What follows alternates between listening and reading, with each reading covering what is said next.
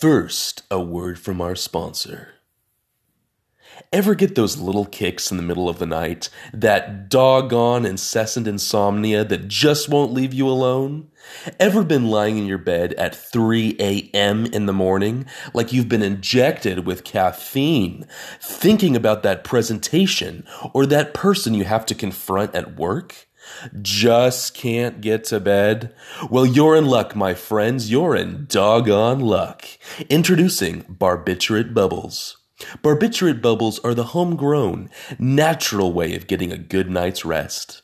Simply take off that wrapper, place one barbiturate bubble in your mouth, and chew, chew, chew away, letting that sweet, sweet sedative into your system.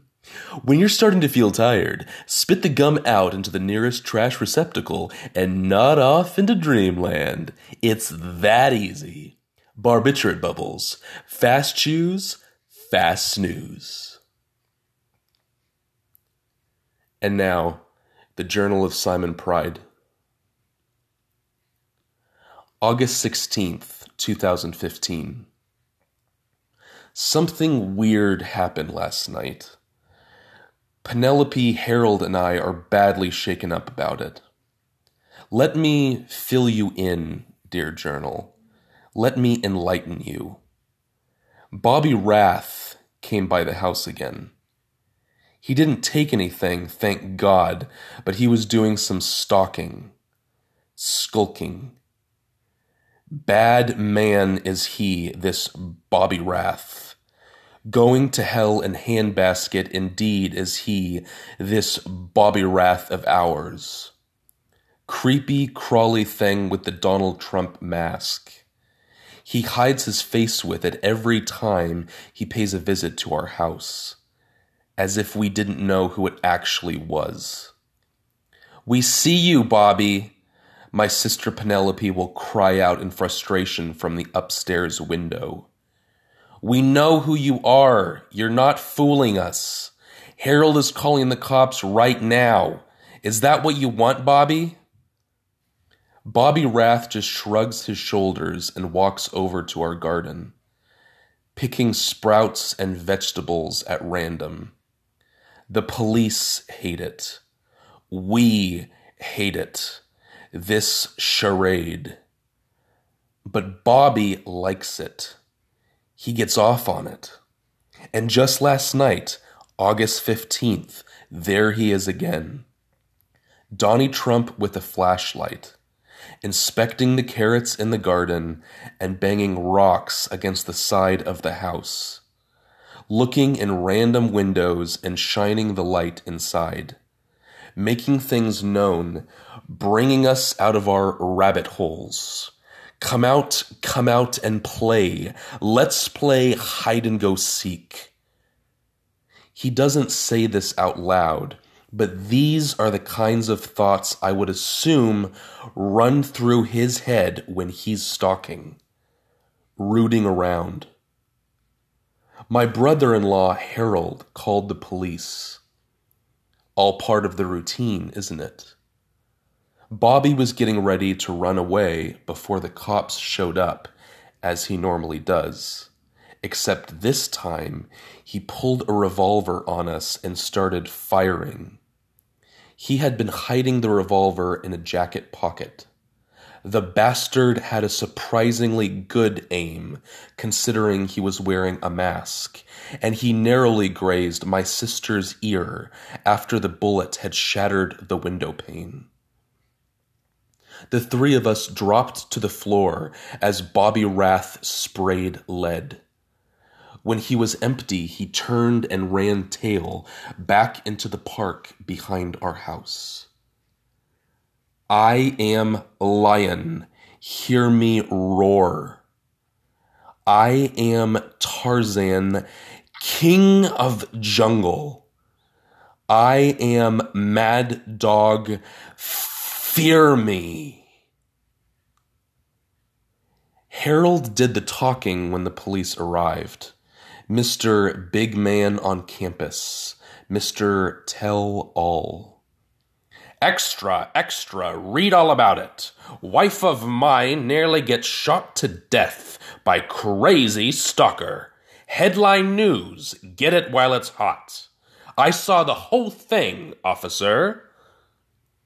Hands proudly on hips, eyebrow line furrowed in consternation, while explaining the worrisome, dramatic tale. My sister Penelope sat in the living room, plush red corner chair, and I brewed some tea and offered it to her. "Take this," I said softly. "It'll calm you down." Which makes absolutely no sense, because the tea has caffeine. I guess it's the thought that counts? Because what does a blanket and a hot caffeinated beverage really do for you when you've just been shot at? It's the thought that counts, the gesture made in charity and in love. Or some shit. Tuberculosis strode into the room and jumped onto Penelope's lap.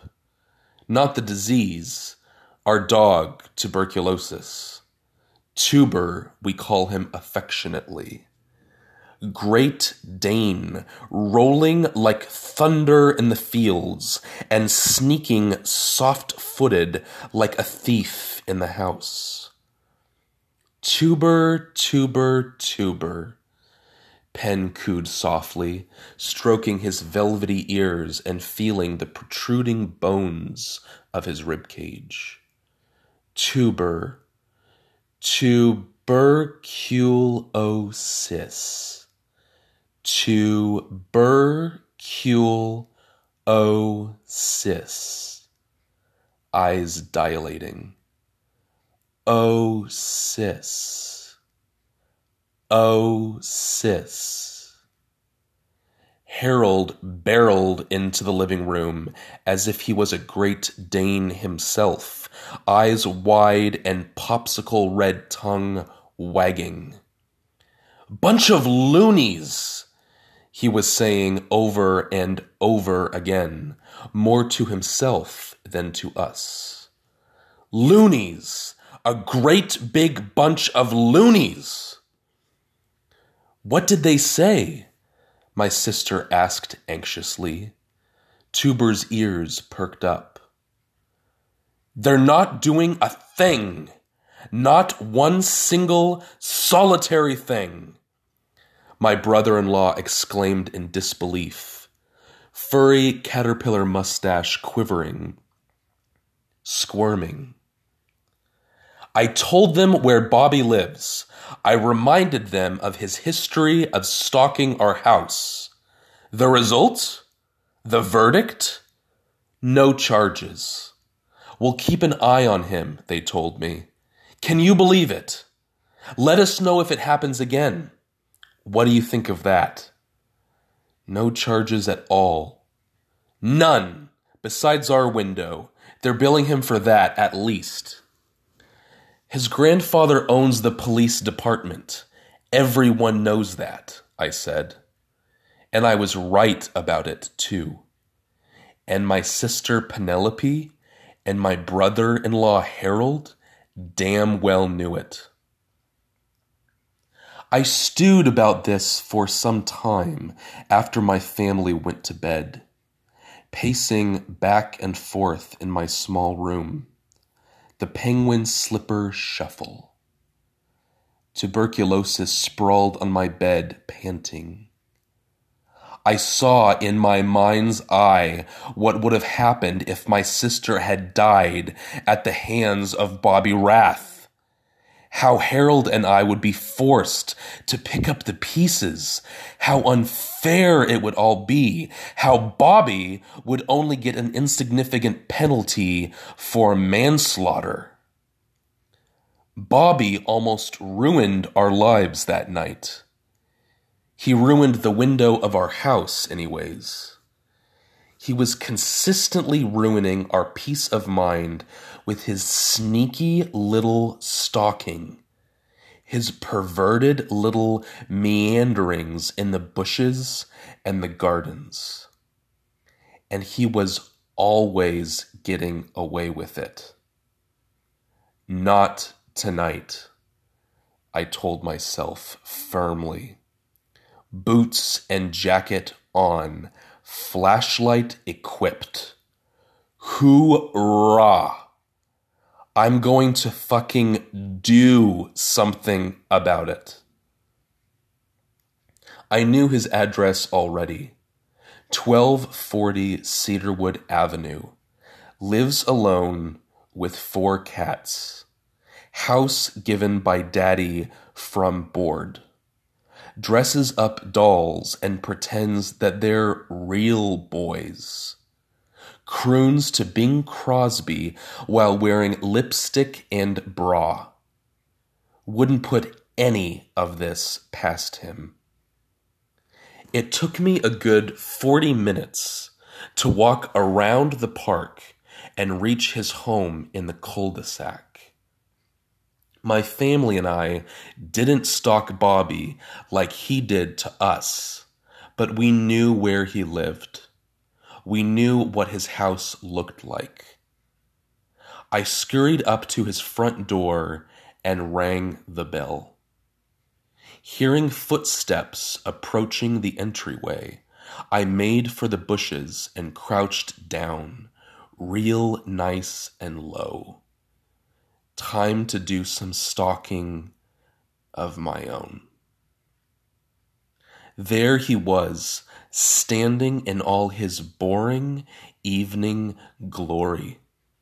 No Trump mask, no rocks, plain Jane pasty face, thin-rimmed glasses, holding bowl of snack mix. Sound of television on in background. Netflix documentary. Hello, he called out, and I will never, ever forget it. No fear in his voice whatsoever. No fear. None. He knew the drop was coming, but he was ready for it. It was as simple as opening a jar of jam or bidding the morning, "Hello, how are you today?" to the neighbors on the way to the car. It was just one of those things to be approached with, could it be? Apathy. Bobby stood there in the glum blue light of the doorway for a time, me crouching in the bushes and wondering if I would really go through with it. Did I have the cojones? Or was I just all talk and no walk? All practice and no game? Bobby dropped his head and made to shut the door. Could it be dejectedly? And I knew in my broiling guts that it was the time to pounce. I jumped from the dark bushes and sprinted to the door before he could fully close it. I pummeled him to the ground, plastered him to the oriental rug lining his entryway. I grabbed a nearby vase full of flowers, smashed it all over his head, and continued the assault. And that's when I spotted the knife collection in the nearby kitchen near the island. So what you gonna do now, fam? So what you gonna do? You all practice and no game? You gonna get in there, fam? You gonna get in there? Or am I gonna have to hold your feet to my fire? Tick, tock. Tick, tock. Hick, o, re. Dick, o, re. Doc. The mouse ran up The clock. So what's it gonna be, fam? So what's it gonna be? I returned to our house in Iowa at 3:30 in the morning. Penn was downstairs to greet me. Well? She asked, eyes bulging like lemons. I tipped my head back and smiled with every one of my ivory teeth. Bobby Wrath ain't gonna be a problem for us no more.